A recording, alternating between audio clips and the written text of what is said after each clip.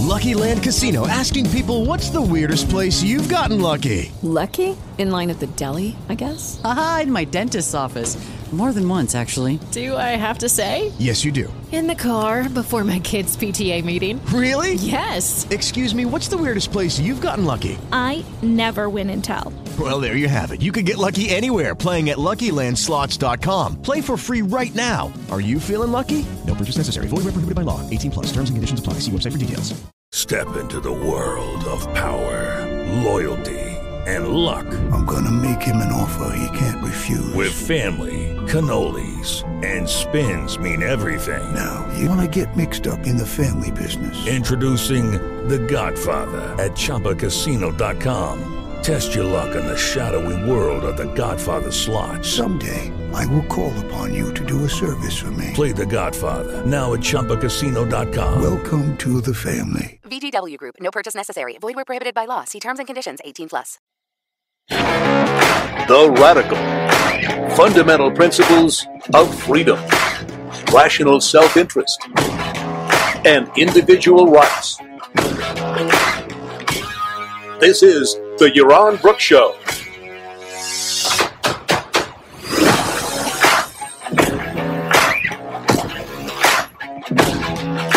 All right, welcome everybody to Yaron Brook Show on this Wednesday. No, it's Tuesday. Skipping ahead a day. On this Tuesday evening, yes, video is good today. Bandwidth is back in my condo in Puerto Rico. Yesterday, we were running on literally fumes. There was no bandwidth, zero, zilch, nothing. Today, we're back to full speed. We've got, 200 megabytes per second upstream, so we should be good. Still could be tons of technical errors, but at least we know the bandwidth is good. All right. So thanks everybody for joining me 3 days in a row. I know you're probably getting a little tired of me, but I do promise I'm leaving. I'm going on the road tomorrow, so I won't be around for a couple of weeks. So you can take a little bit of a rest from live shows with me. But I thought today we'd shift to an economic topic, a topic that's related to the state of economics in the world. I read an article in Economist magazine. I get The Economist, emails from The Economist on a regular basis, and the title of this article struck me, and then reading it made me so frustrated that I figured I would share my frustration with you guys. The title is "Economists Cannot Agree on What Ails the Global Economy." And this is true. Economists, indeed, cannot agree on what ails the global economy. They huge disagreement, huge, I think, ignorance and silliness and stupidity among economists, and a lack of integration. We talked about integration yesterday. A lack of integration of the theory and the data and what is going on. So I thought I'd go over some of the arguments. The funny thing is, according to the article at least, the economists agree on the solution. They don't agree on the cause, but they agree on the solution. We'll get to that. Everybody agrees on the solution. We will get to that, the solution for slow economic growth. But first, the problem, the challenge is that the global economy, particularly the global economy in developed economies, and when I talk here about Western economies, I'm basically talking about developed economies. So I'm not only including the West geographically, but the West spiritually and culturally. So I include Japan, for example. Economically, it is a part of the West. I include the Asian tigers, so South Korea and Hong Kong and Singapore.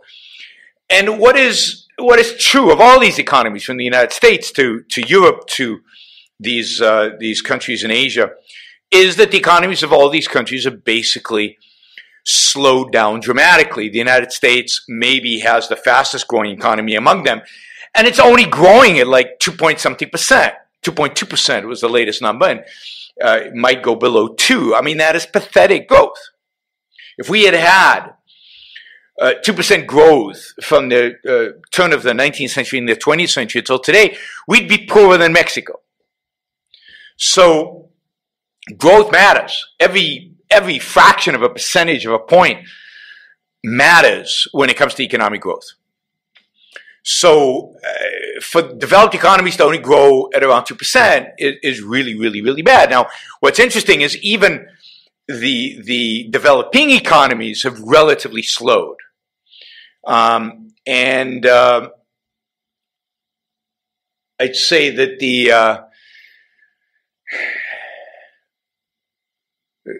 China's a good example. It's slowed to around 6%, probably a lot less than that, from 10, 12, 15%. Even India has slowed. Much of the developing world has slowed. So generally, there seems to be a slowdown in economic growth in the world. And this has massive consequences. Massive consequences to alleviation of poverty, massive consequences to the opportunities that individuals face. In the United States, it has, and in Europe, it has consequences to economic mobility. It has consequences to the ability of a younger generation to become wealthy and to become successful. And it has consequences for all of us in the sense that we're just getting richer at a much, much slower rate. Wages are not going up very fast, although it's interesting. If you look at the wage numbers, while wage numbers on average are not going up very fast, they're going up faster for low-wage employees and slower for high-wage employees, and all kinds of technical reasons for that and real reasons for that. But generally, wages are just not going up very fast. And this is all in an environment with zero interest rates and negative interest rates in some places. So things should be set up for massive amounts of growth with low interest rates. Low interest rates means it's cheap to make investments. It's easy to make investments. It's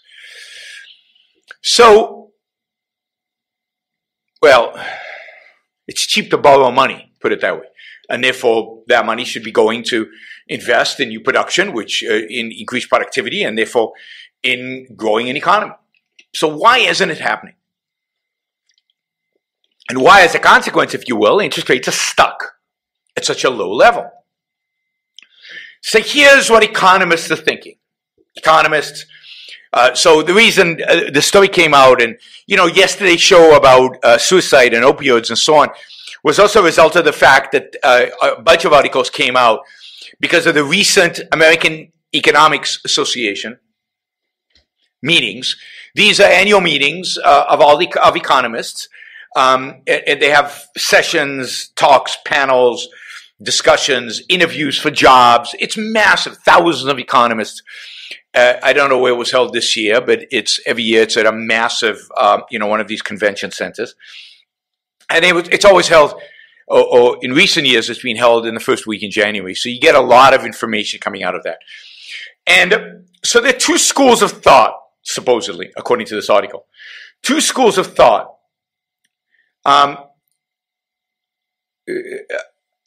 around the issue of economic growth and why we're getting such low economic growth. There's the supply side and the demand side. The supply side is the producer side, the side that produces stuff, that creates stuff, that builds stuff, that invests, that is investment. And some blame supply and some blame demand. And demand side is consumption. It's buying stuff. It's I want more, and therefore more is produced. And if I stop wanting more, then less is produced, and the economy slows down. Those are the two sides, right? So let's start with the supply siders. The supply siders argue that the demand, particularly in the U.S. economy, is robust. Consumers are spending money. We have a strong labor market. People have money, and they seem to be spending it. The problem is not demand. The problem, they argue, is supply, our ability to produce more stuff.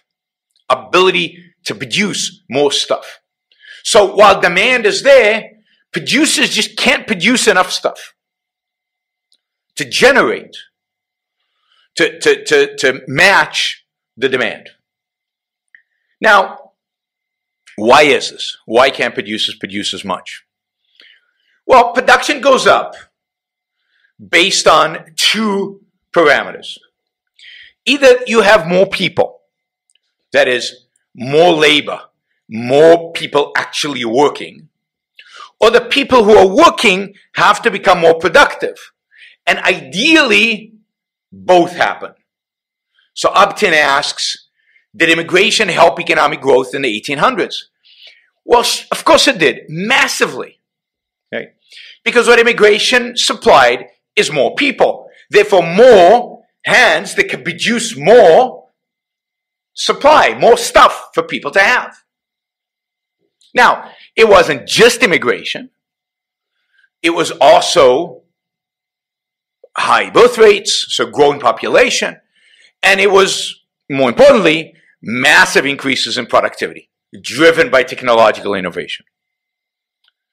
So the drivers of production are increased productivity, i.e. innovation, and more people, more people doing stuff, more people working. So reducing immigration, all else held constant, reduces production. Reduction in birth rates, all else held constant, reduces long-term production. Reductions in the population, in other words, reduces production. Also, retirement, increased death, people exiting the workplace like they are in the United States with the baby boomers retiring. All else constant, reduces the amount being produced. Right? So the supply side is saying, look, because of restraints on immigration, because of lower birth rates, because of an aging population, we are seeing a reduction in the number of people to produce. And at the same time, we're actually seeing a slowdown in technological innovation. There's just not enough technological innovation to drive economic growth. Right? So, to quote the article, there are only two ways to boost potential growth: increase the number of workers or improve workers' capacity for production through technological advances. While unemployment is low, the labor force participation rate has been declining, primarily because of retirement. The burden for boosting productivity and potential growth therefore falls mainly on technological innovation. Trend growth is weak, supply advocates say, because low productivity growth keeps companies from being able to supply enough goods and services. And the question, of course, is, why is productivity growth slow? Why is it low? What is holding it back? We'll get to that. Right? So that's the supply, guys. Productivity is low. That's why we don't see economic growth. No, say the people on the demand side. That's not the problem. This is more the Keynesian side, if you will. They say the problem is that we've entered a period of what's called secular stagnation. That is, that we've got an aging population, that is true. But we've also got rising inequality. Not sure exactly how that impacts anything. And what these two things, the aging population and the rising inequality, have done is they've caused everybody to save more. So people are saving way too much, from an economic perspective, money. Indeed, they're saving more than there are investment opportunities. And in that sense, they are hoarding. That is, there's more investment, there's more saving than can be invested. Now, what this does is it pushes down interest rates, and it makes it very difficult for central banks to encourage consumption.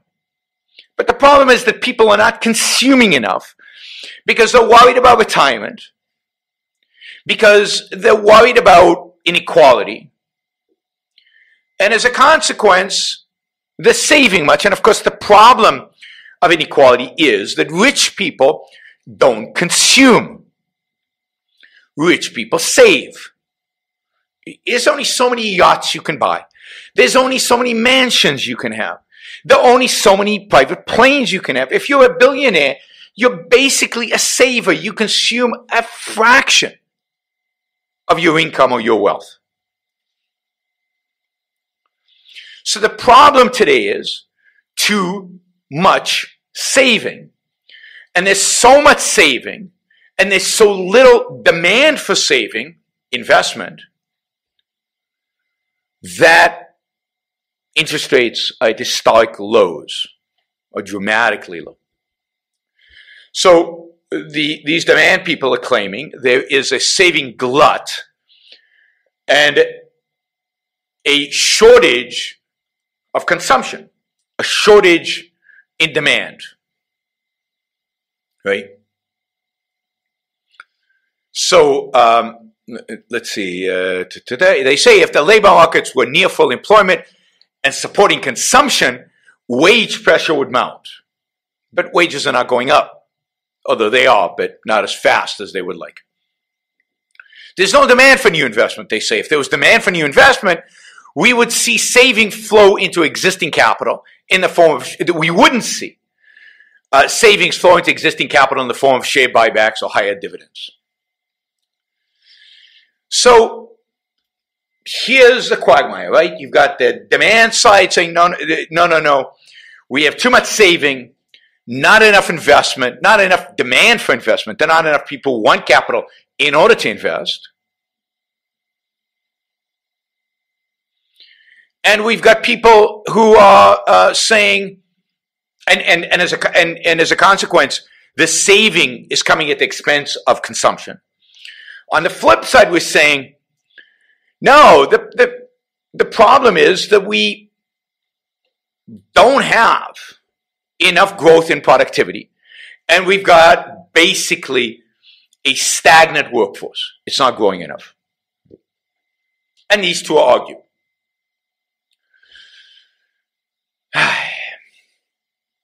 Now, both sides, according to the article, agree on potential solutions.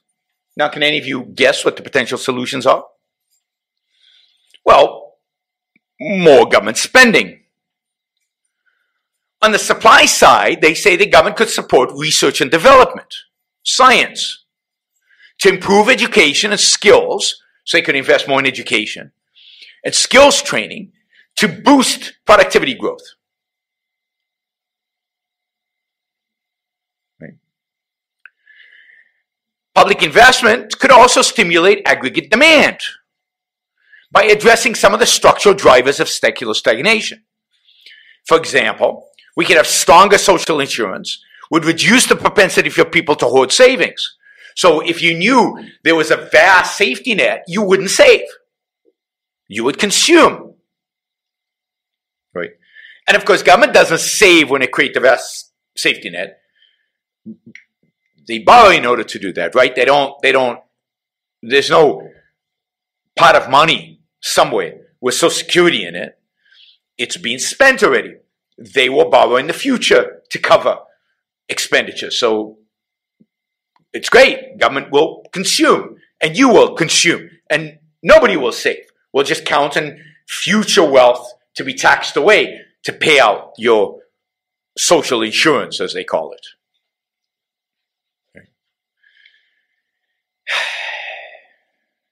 And they say, look, it doesn't have to be at the expense of a budget deficit, because, budget deficit some people think is bad.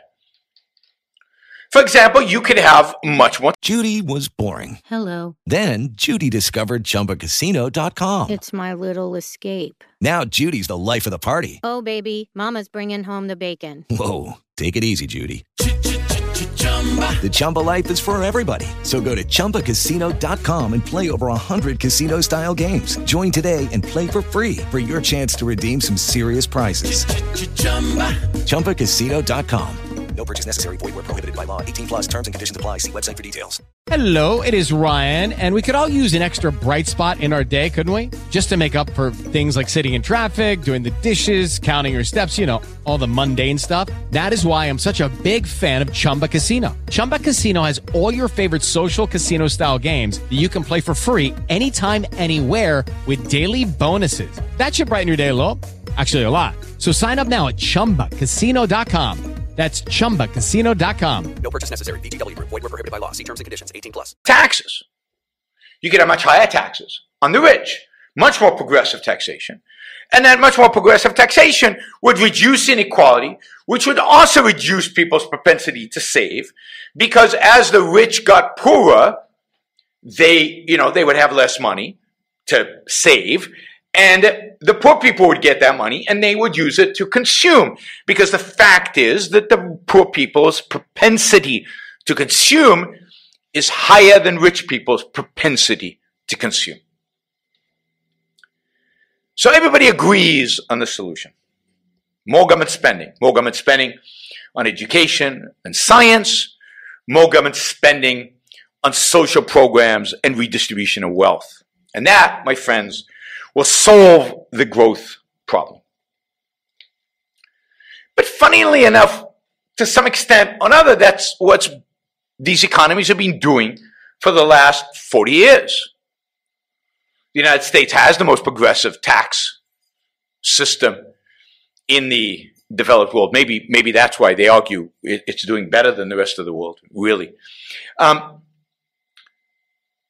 Japan has invested massively in infrastructure and education and training and all kinds of stuff in order to increase aggregate demand and to invest in long-term science in order to boost long-term productivity. Japan has invested massively in Japan. If you don't know the story of Japan, Japan has seen almost no economic growth since the early 1990s.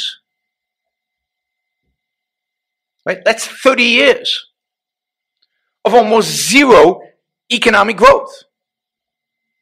That's astounding. And that manifests itself in almost no growth in productivity. Now, to me, the whole thing is somewhat comical.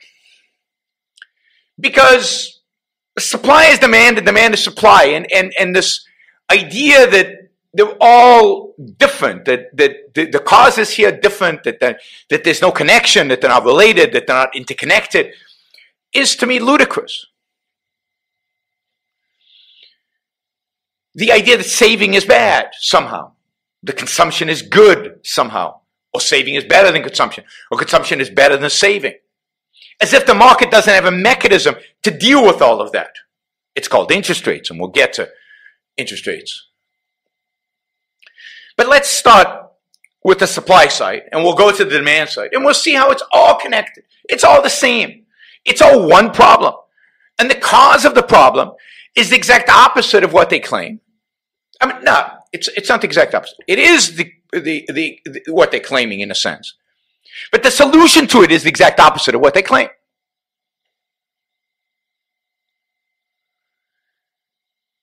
So, let's look at the supply side. It is true.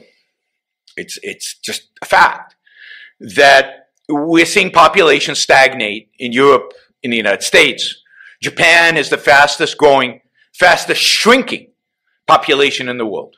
South Korea is shrinking. Much of Europe is shrinking. The United States is kind of stable, primarily because immigration and because immigrants have higher birth rates. But overall, population growth is stagnant. And because of restrictions on immigration, and not only restrictions on immigration, restrictions on immigrants' ability to work. So even in Europe, when you had mass immigration, in many of those places, the immigrants were handed checks, but not allowed to work, or not allowed to work for a year or 3 years. In different countries, it's different. So basically, the workforce is stagnant to shrinking, because the baby boom generation, which is a worldwide generation, certainly in a developed world generation, is retiring. You've got a shrinking workforce. And it is true that productivity has slowed. So you've got less people working and productivity has slowed. And the question is why? Why has productivity slowed? Well, to answer that question, you have to ask, or why has innovation slowed? Or why has technological progress slowed? And now, it has, in some ways, in spite of the internet, in spite of all the technological marvel that's coming out of Silicon Valley, it seems that technology is advancing only in what Peter Thiel calls the electron businesses, in the subatomic particle businesses. But in businesses that actually deal with atoms, with molecules, with stuff we can see, innovation is almost non-existent. And you have to ask the question of why? Why has innovation slowed so dramatically? Why is productivity, therefore, slowed significantly? Why is technological breakthrough slowed? I mean, if you think of the technological breakthroughs at the turn of the century, you think of the Wright brothers, Thomas Edison. So going to electricity, going to oil, going to the internal combustion engine, automobiles, airplanes. I mean, these are massive, massive, life-changing, world-shattering changes to everything. Now, it's true, we have had a computer revolution, and indeed, almost all the productivity gains over the last 40 years are the consequences of computers, of the integration of computers into business, the replacement of employees with machines, with algorithms, with robots, with everything. So whatever productivity gain we have seen, it's come from this one industry. But we're not seeing much innovation elsewhere. We're still using fossil fuels. Now, they're damn good, but what happened to nuclear? What happened to flying cars? What happened to mining asteroids? What happened to the massive potential that exists out there in the space of big physical products to improve dramatically beyond just the computing power? Well, again, one has to ask the question, what makes innovation possible? What makes progress possible? And here one has to rely on Ayn Rand and Austrian economists. What makes innovation possible is the human mind.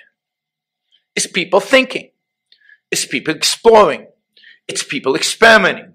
It's people trying and failing and failing and failing and failing and failing and failing and failing and failing and then succeeding. Ask Thomas Edison. Ask the Wright brothers.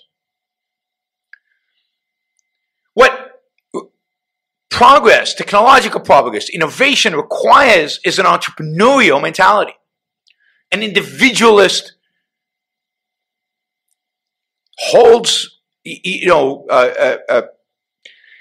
pushing ahead, taking risks, failing, experimenting, trying, getting up on your feet, going ahead again, trying again, failing. It requires experimentation. It requires the human mind to be free to think, to innovate, to progress, and it requires the freedom to apply those thoughts in reality. In reality. That is, it requires the freedom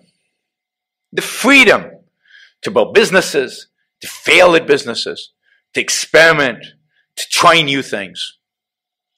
And the fact is that other than in the Silicon Valley world, and that world is going away in my view, but other than in the technological world, we have none of that freedom anymore. I mean, I was just reading that the European Union wants to regulate the power connector for phones and devices. They want to make sure that all devices have the same connectivity, so that you, the consumer, will only have to buy one cable for all your devices. Isn't that wonderful? And they're upset because Apple uses one type of cable and everybody else uses a different type of cable. So they want standardization of cables. I mean, this is how you destroy innovation. You start regulating the minutia. You start regulating every aspect of a business. You tell people what businesses they can start, what they can't start, what things they can experiment in, what they can't. They have to wear goggles, otherwise you could go to jail, I guess, or get fined. Imagine if you told Thomas Edison he had to wear goggles and he had to have sprinklers and he had to invest millions of dollars in safety. He would have never done what he did. Or the Wright brothers. Oh, no, that's too risky, guys. We live in a culture where the government stifles risk-taking. It stifles innovation. It stifles experimentation. The FDA makes it almost impossible to bring a new drug to market. The innovation in healthcare that would be allowed if you privatized the FDA and you had private institutions who regulated for the private sector drugs is unimaginable as compared to what we have today. Now, of course, one of the funny things about the European Union is they're going to regulate which cable you stick in the thing, just as Apple is announcing, we're not going to have any cable, everything is going to go wireless, right? Everything is going to go wireless charging. But that's, regulation would stifle that. They'd say, wait a minute, it has to have a cable. You can't produce products without the ability to charge with a cable. What about all the cables you're on board and has? You can't not offer that option. That's what we're getting to. So it is the regulatory agency. It's the regulatory mentality that is stifling economic growth, that is stifling a lack of productivity, that is stifling entrepreneurship.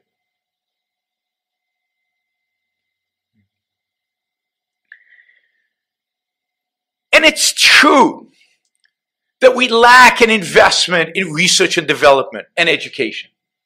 But that's because government has crowded out private investment from these fields. We have no massive investment in education because the government controls education, and our educational system sucks is the technical term. In order to produce entrepreneurs, we have to have people who can think. Not just think by the book, not just think, but think creatively. Think outside of the box. Think independently. And for that, you would need a vastly different educational system than what we have today, which is about rote learning, if it's about learning at all, when it's not about socializing. But even Europe's better educational system, I don't know, Finland or whatever, are not producing thinkers, not producing innovators, not producing producers, not producing risk takers. Indeed, we've taken risk out of life. Risk is dangerous. We don't want people to take risk. And we teach them not to take risk. As parents, we do the same thing. We discourage risk-taking. So we have a culture of people who should be the innovators who are afraid to take risk, afraid to fail. I mean, the U.S. is better than Japan in this, better than Europe in this. In the U.S., it's still acceptable to fail. In these other countries, it's not. The dream job of a Frenchman is a government job and as a civil servant with a lifetime income and a lifetime pension and everything. That is an ideal. But that's what needs to be chucked. We need to encourage risk-taking. We don't want a stronger social insurance network. You want people to feel like they are responsible for their own lives. They're responsible for bringing in the money that we live in a world that is not structured to protect you. but one that is structured to allow you to benefit from freedom. Leaves you alone to produce, to create, to build, to make, free of mother government, paternalistic government sitting on your shoulder telling you what you can and cannot do, what you can and cannot produce, how much you can and cannot pay your employees. You want increasing productivity. What you need is more freedom. Freedom in the school system by privatizing it, allowing for real competition and innovation in schools. Freedom in science and research and development by taking the government out of science funding so that entrepreneurs and individuals and corporations and businesses start investing in science, but in science that can be turned into technology, science that can be turned into increasing productivity. Okay, I was talking about the supply side explanation for why we are in stagnation is because there's not enough increases, not enough growth in productivity. And that is absolutely right. But the solution is not more government investment. The solution is not more government control, but less. What we need is to free up businesses, free up entrepreneurs, free people up to be creative. We need to free up the educational system to improve education and change a mentality, change our attitude towards risk-taking and entrepreneurship. But what about the demand side? What about this idea of too much savings? Now again, there is truth in this idea. There is truth to the idea that right now there's too much saving relative to investment. Indeed, that is why, one reason why, interest rates are so low. That is, there's not enough entrepreneurs. There are not enough good ideas. There are not enough places to deploy money where you can get a good return on your investment. There is not enough places to invest your money that are profitable. It's not that there's a glut of saving. There's not enough investment. Now, part of all this, both on the side of productivity, on the side of saving, on the side of investment, on the side of consumption, is the massive distortion that is created by central banks that play with us as if we're just puppets. Instead of letting interest rates be determined by supply and demand for saving and investment, interest rates are determined by fiat, by some committee, by a bunch of guys sitting around a desk deciding what the appropriate interest rate would be. And guess what? They obviously keep getting it wrong. Because we've got stagnation. And to a large extent, the stagnation we have is caused by the constant tinkering with the money supply and with interest rates. And it's not just like in the old days, where they used to, for the most part, only focus on short-term rates. Today, with quantitative easing, they're buying long-term bonds, mortgage bonds, they're determining interest rates in the mortgage markets and private markets and public markets across the entire board.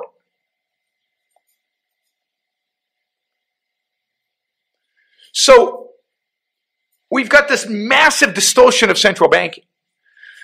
And you can't, therefore, argue that there's too much saving or too little saving or too much this or too... There is not such thing as too much saving. There is no such thing as a glut of saving. There's a response to the market. If there was a lot of savings, interest rates could go down, borrowing costs would decrease, demand for borrowing would increase, and interest rates would go up. But the central banks won't let interest rates go up when there's an increase in the demand. So the whole mechanism by which investment gets adjusted, The cost of investment gets deducted. Capital gets allocated across the economy. That mechanism is completely distorted and perverted by central banks. So you want to get back to a robust, growing, vibrant economy. Is you've got to eliminate regulations, get government out of science and education, and importantly, get government out of the business of setting interest rates and determining out of the business of money completely. So that interest rates are determined by supply and demand. Interest rates are determined by how much investment there really is, how much saving people want at any given point in time, at any given interest rate. I mean, interest rates are artificially low across the entire yield curve, across all kinds of bonds, because government has demanded that. Central banks have dictated it. So one can't blame the market or claim that this is a market phenomena when it is so perverted and distorted. And the solution cannot be more of the same.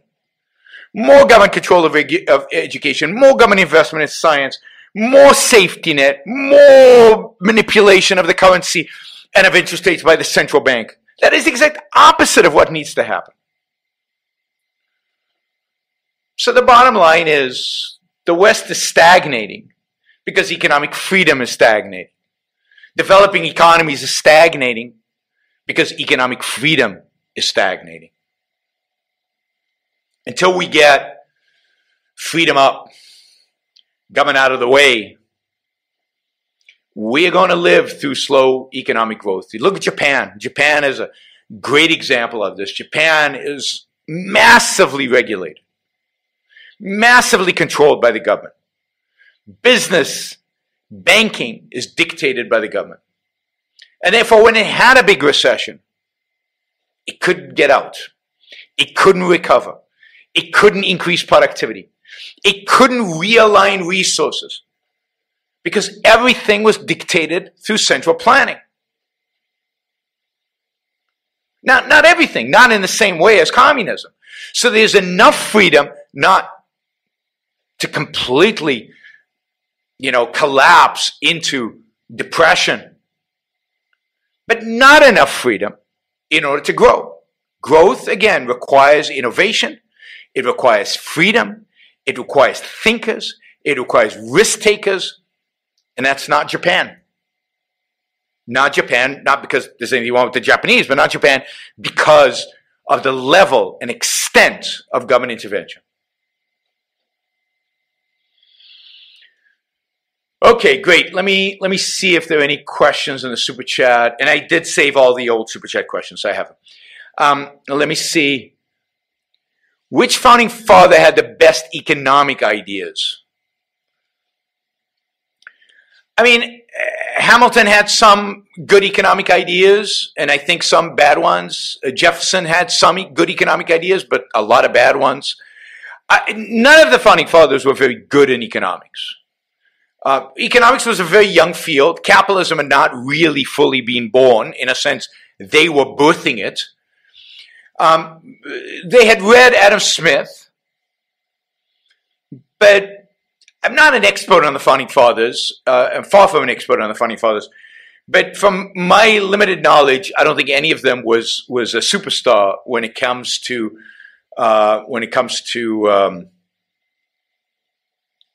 economics, and I haven't read enough at the source to tell. I mean, many people will argue that it was Alexander Hamilton.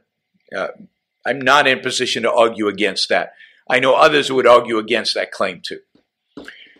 Some claim infinite economic growth is a fantasy, and the field of economics needs to be reconceived along a long-term steady state. Nonsense is my thought of that. Complete nonsense. There's no reason why economy cannot grow forever. The myth of limited resources was blown up by Julian Simon, the great economist. Human needs are infinite. The human ability to create resources, to discover resources, to figure out resources, the human ability to do that is infinite. We should be mining asteroids and mining Mars and mining the moon. The Earth is not our limit, but there is no limited resources in any meaningful way. So there is no reason to imagine economic growth being capped in some way. There's no limit to how much we as individuals need. We discover we need stuff after the producers produce it for us. And then we can't live without it. iPhones is a good example of that. But we're just starting. We've had economic growth for 200 years, 250 years. I mean, just think of what is possible in another 500 years. I mean, you'd have to be a science fiction writer to imagine it. But we've just started figuring out what computers can do. We've just started figuring out what robots can do.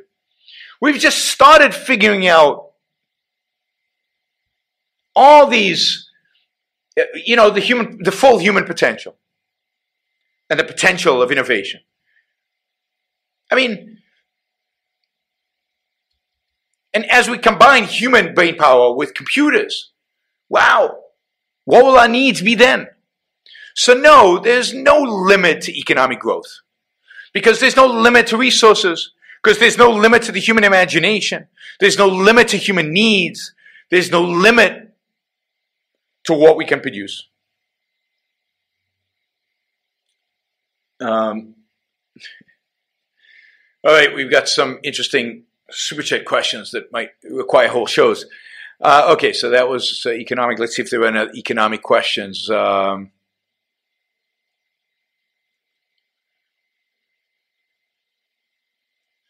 Why do so many smart people believe we need more inflation? Many talking heads were saying the opposite 10 years ago. I mean, I don't know why so many people, smart or otherwise, think we need inflation. It is nuts. Because they associate inflation with economic growth. There is this myth that economic growth produces inflation, but economic growth produces the opposite. It produces deflation, not credit deflation, which is a collapse of credit, but price deflation. When economic growth is really high, for example, look at economic growth, look at productivity increases in computers. That has resulted in the price of computing going down every single year. It's resulted in deflation. You buy a computer today for $2,000. It's got the power of a computer that would have cost you $1 million 10, 15 years ago. So productivity increases tend to cause deflation, and it's interesting. Because those areas in the economy that have massive price inflation, have massive increases in cost, healthcare, education, real estate, are the ones in which government is involved the most. And if you freed those sectors up, privatized them, deregulated them, then what you would have is more deflation. In almost every sector where the private sector dominates, prices have come down, not up. So this obsession with 2% inflation targeting or whatever is completely nonsensical. And, it's derived from Keynesian models of the economy that are very sophisticated and very complex and and are the exact kind of models that have led us to the crash in 2008 and the Great Recession and the stagnation that we experience today. What we need is to get over all of that. What we need is a return to objective money, and objective money is probably gold, but you'd let the market determine that. The market has determined it in the past and will probably determine that in the future. And what you need is private banking, competition for currencies, which I think gold would win that competition. And would actually have a global currency. And I know globalists out there, you don't like globalists. But we'd have a global currency, which is called gold. And that's really a one currency world. I know, that's globalist speak. But that's the ideal. But people are enamored with government, with its ability to print money, to control money. They're enamored with the power that gives us over, or gives them over our lives. They're enamored with the idea that only government can do this. And, you know, it gives them immense power. You know, it's stunning to me how really smart people are so utterly stupid. It's one of the reasons I don't like the whole IQ thing, because I know so many people with unbelievably high IQ that cannot think. Cannot think. They've got the horsepower. They can do the math. They can't think. They can't integrate. And therefore, they're destructive. They're not productive. And I count most economists, or many economists, many academic economists, if not most of them, on the destructive side, because they cannot think. They cannot integrate. And the consequences are they can't think outside of a box, so they have a Federal Reserve. So now, okay, what should the Federal Reserve do? Well, it should target something. So you can come up with equations, you can come up with a number, you can come up with all kinds of things instead of saying, well, why should we have a Fed? Why can't we let markets do this? All right. What is the business cycle? The business cycle is just the idea that you have expansion, and then you have contraction. You have economic growth, then you have a recession, then you have economic growth and a recession. So you have these cycles. And it's a business cycle because it's about business activity. During expansion, you have expansive business activity. You have economic growth. You have businesses growing. During contraction, businesses contract.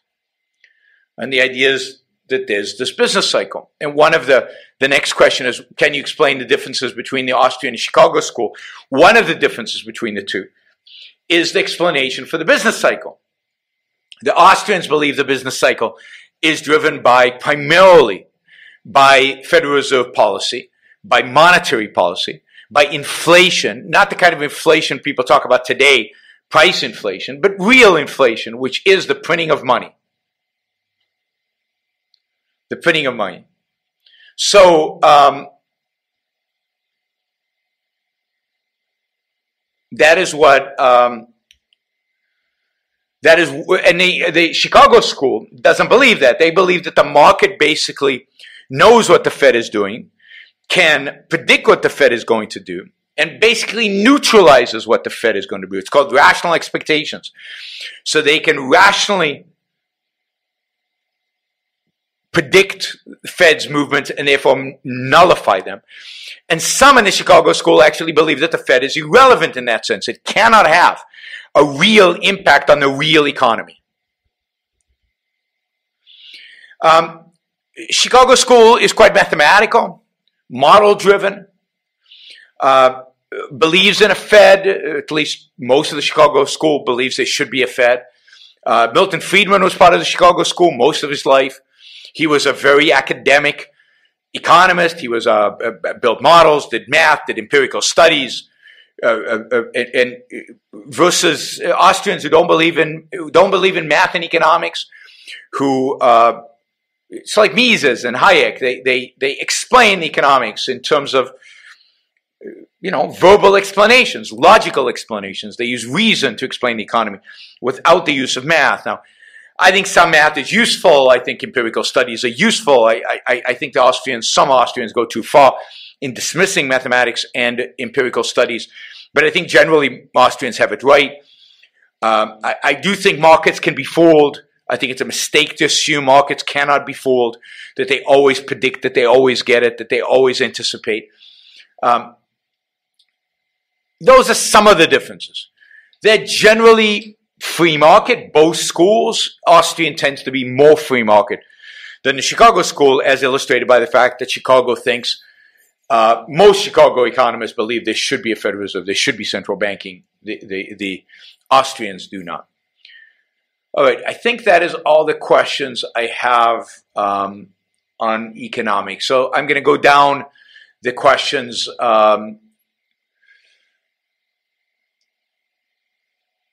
just in order.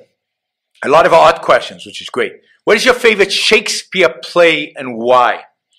I mean, that's a tough one because I love a lot of Shakespeare. I think Romeo and Juliet is a stunning, amazing play with so many interesting ideas in it about love and about tribalism and the evil of tribalism and the consequences of tribalism. I love Macbeth, the consequences of evil, and I mean, Shakespeare is such a good psychologist. He understands the psychology of evil. He understands kind of the rationalizations of evil, the need to rationalize. The Macbeth and Lady Macbeth's constant need to rationalize their actions, to explain it to themselves, to justify it to themselves and teach others. Just masterful in terms of the what evil does to you. I mean, the scene where she's trying to wash the blood off of her hands, right? And it's not really, the blood is not really there. It's psychological. Evil destroys you. It destroys your capacity for joy. It destroys your capacity for happiness. It destroys your capacity to think. I love I love The Merchant of Venice. It's not, I don't think, aesthetically one of his greatest plays, but I love The Merchant of Venice. It's so clever. It's so smart in terms of its understanding of usury and its, its explicit anti-Semitism, but in a clever kind of way, but it's illustrative of a whole line of the way people thought about the world in those days and the drama that involves, and it's an amazing play.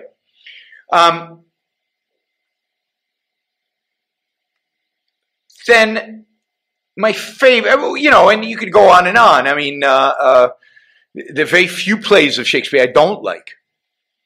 But my favorite is Othello. Because it's so well done. It's so dramatic. It's so striking. The evil is the most evil, maybe outside of Ellsworth Toohey, one would ever see in a drama. Iago has no motivation other than the destruction for the sake of destruction of Othello. Because Othello is a good guy. Because Othello is a good guy. And it's so tragic, and it's so sad, and it's so powerful. And it shows you, again, the psychology of how good people can be manipulated by bad people. How good can be manipulated by evil. I mean, the problem philosophically with the play is it gives evil too much credit, it's too efficacious. But it also shows the weakness of the good in this case. How easy it is to manipulate, what envy, what jealousy, what distrust will do. I've seen the movies of Othello. I've seen it on stage. It is truly a magnificent play. And I think probably Shakespeare's best. I'm not an expert. My favorite, not his best. I shouldn't say his best because I'm not an expert. My favorite probably. But I like all of those plays. I like some of the comedies. What's the one? Taming of the Shrew. I mean, if you've ever seen the movie Taming of the Shrew, if you haven't seen that, you should definitely with what's his name? Richard Burton and Elizabeth Taylor. Oh my God. That is such a fun movie. I mean, the acting is so brilliant. So look at Richard Burton and Elizabeth Taylor, Taming of the Shrew. It really is fantastic. I haven't seen as much Shakespeare as I'd like to.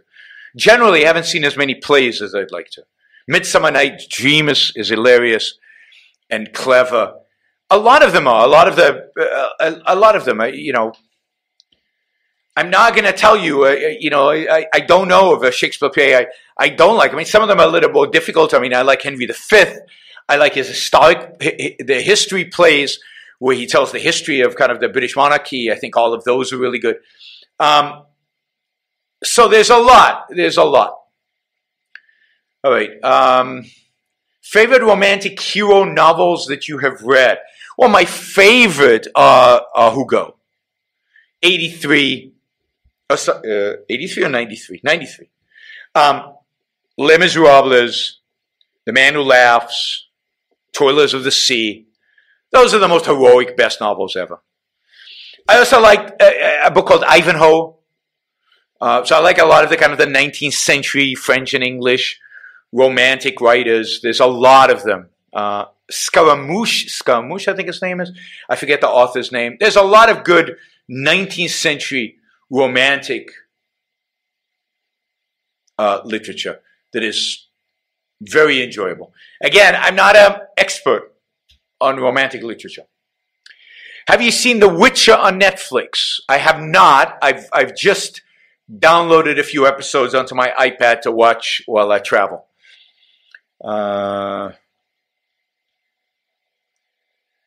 Let's see. In Zurich, there is a show of Atlas Shrugged, a satire. I haven't heard of that. I'd appreciate if you would send me some information about that. A musical satire of Atlas Shrugged in Zurich. If somebody could send me a link to that, I would love to see it. I mean, I think it's horrible, but I'd like to see what they're doing. Did you at some point help your children to develop a hierarchy of values? Do you ever challenge them in this regard? I mean, probably not, and I probably should have. It's one of those things that I probably could have done more to help my kids develop a hierarchy of values. Anyway, you say soldiers of authoritarian armies aren't motivated. But weren't the Nazis some of the most motivated and efficient fighting forces in the world? No, not particularly. Not particularly. I think there's a small cadre of people who you can brainwash for a while into being highly motivated, and brainwash, I don't mean it in the technical sense. You can convince to be motivated around a cause for a while, but at some point that motivation dries up because at some point it doesn't add up and it doesn't integrate into anything. I don't think of the Nazis as particularly motivated soldiers. I think they lost the war primarily because of strategic errors made by the Nazi high command, but that was inevitable. But I also think they would have lost the war anyway because I don't think they are capable of fighting as well as a free army. So, no, I mean, if you think about, in a sense, how easily Patton destroyed the German army once American forces and Allied forces landed on Normandy, and once Patton was unleashed on Europe, how quickly, and I think if he had been left free even more, it would have been even faster. They destroyed the German army. So I don't particularly think the Nazis were a motivated and efficient fighting force. They might have been initially when they thought, oh, we're going to win and this is going to be easy and we're going to crush everybody. But once they got resistance, once they saw resistance on the Russian front, once they saw resistance on the Western front, but just think of how much resistance they got with Russia. And Russia had pathetic weapons, no motivation. They were communists, so they were less motivated than the Nazis. And yet the Nazis couldn't defeat them. I mean, weather didn't help. Lots of other things didn't help. But Nazis are not this amazing fighting force as they're projected. Not at all. Do you like Alma Deutsch? Yeah, I like Alma Deutsch. I mean, she's a child, so there's only so much sophistication you can get out of her music. But she's talented and she's worth supporting and enjoyable. The music is enjoyable, just as young Mozart's music was enjoyable. And not that I'm comparing her talent to his. I don't know, wouldn't know how to. But she's obviously talented and obviously oriented towards classical music, which is good, and trying to write sophisticated, important music. And we'll see how far she gets. I hope she does very, very well. All right, let's see. I wonder how primitive man still is intellectual in general knowledge, science, thoughts. I don't understand the question. I wonder how primitive man still is intellectually in general knowledge, science. I don't understand the question. Sorry. Do movies like Avatar discourage economic growth? Yeah. To the extent that they tell people that economic growth is evil, to the extent that they tell young people in particular that mankind is evil, that we should go back and live in caves, live with the plants, live in the forest, don't try to be civilized, don't try to progress, then yes, I think it has an impact on motivation, it has an impact on culture, and it has an impact on legitimizing the anti-life, anti-man environmentalist movement. Star Trek, the original series on Next Generation. I mean, I'm biased here because for a variety of reasons in terms of when I was watching TV and when I grew up and all of that, Star Trek, the original series is part of my youth, and Next Generation was not. I wasn't watching television when Next Generation was on, so I watched very little of Next Generation. So I'm definitely an original series guy. And I think the original series is very clever, very smart, very intellectual, always ideas driven, and I'm a big fan. I've been told that the Next Generation is too. I've been told that there's other parts of the Star Trek universe that are even better than the original one in terms of intellectual and ideas and being smart and everything. I just have not experienced it directly.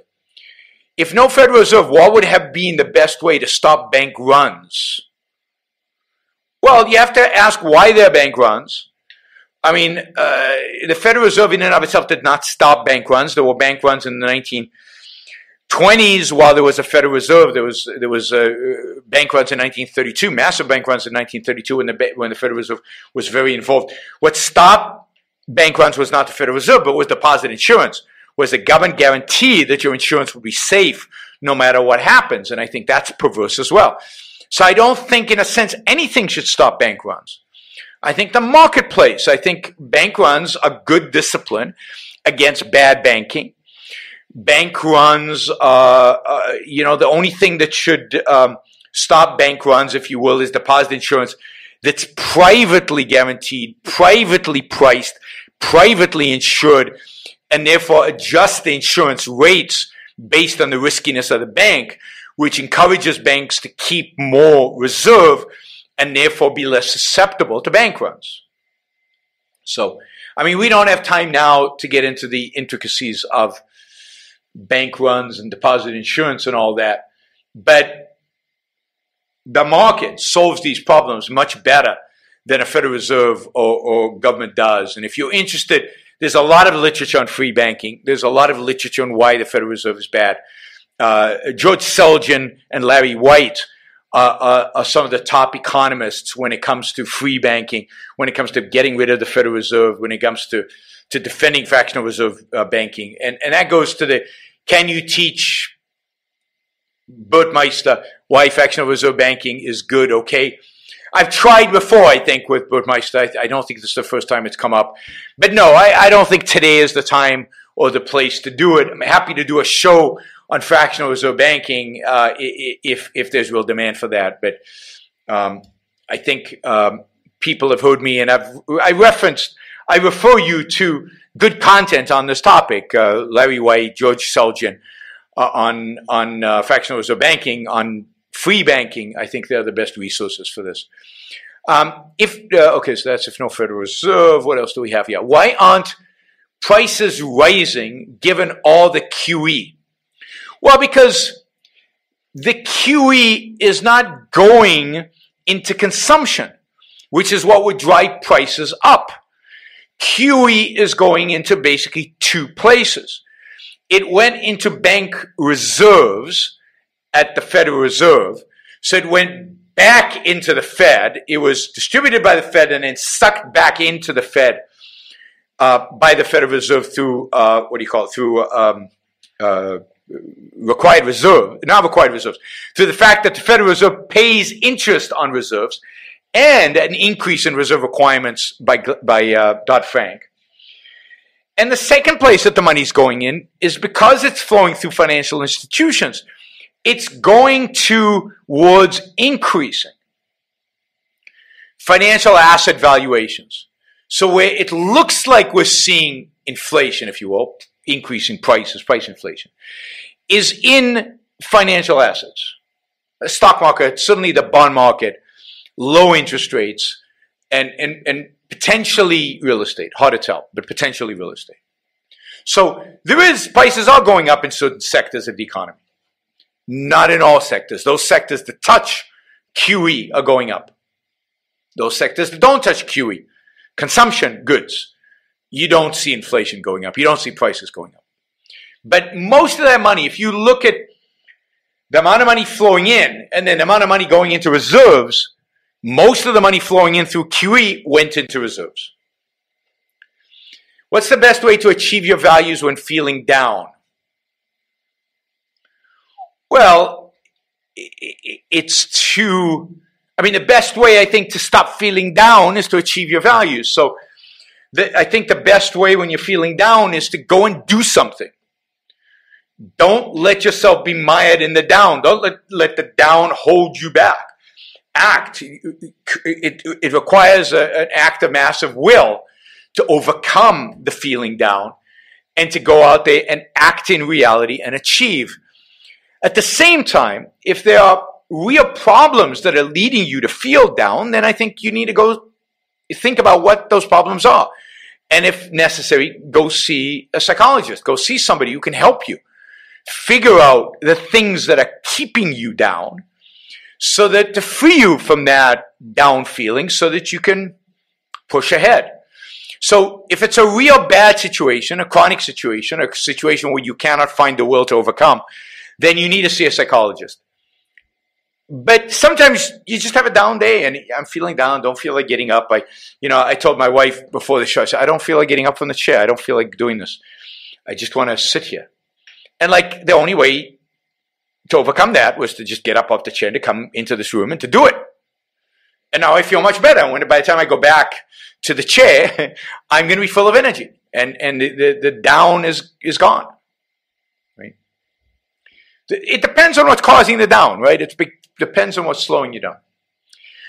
All right. Sorry for the technical error in the middle. I'm glad we got to pick up where we left off. I think I've covered everything I wanted to cover. I got to all of your Super Chat questions. Remember to like the show. And if you like it, remember to share the show. And if you like my shows more broadly, remember to support the show. And you can do that by supporting the show financially on YaronBrookShow.com/support. I will be traveling for the next month in and out of here, but generally on the road. I will try to do some shows on the road. We'll see how the technology holds up there. I will definitely do shows when I'm back here, but that won't be very often. And some of you, I will actually see on the road, particularly if you're in Europe. I hope all of you in Europe are coming to our Warsaw conference. I hope those of you in California are coming to either the Orange County conference or the San Francisco conference. I'm always excited to personally meet you guys, the listeners to this show. All right. Thanks, everybody. I'll talk to you soon. Bye.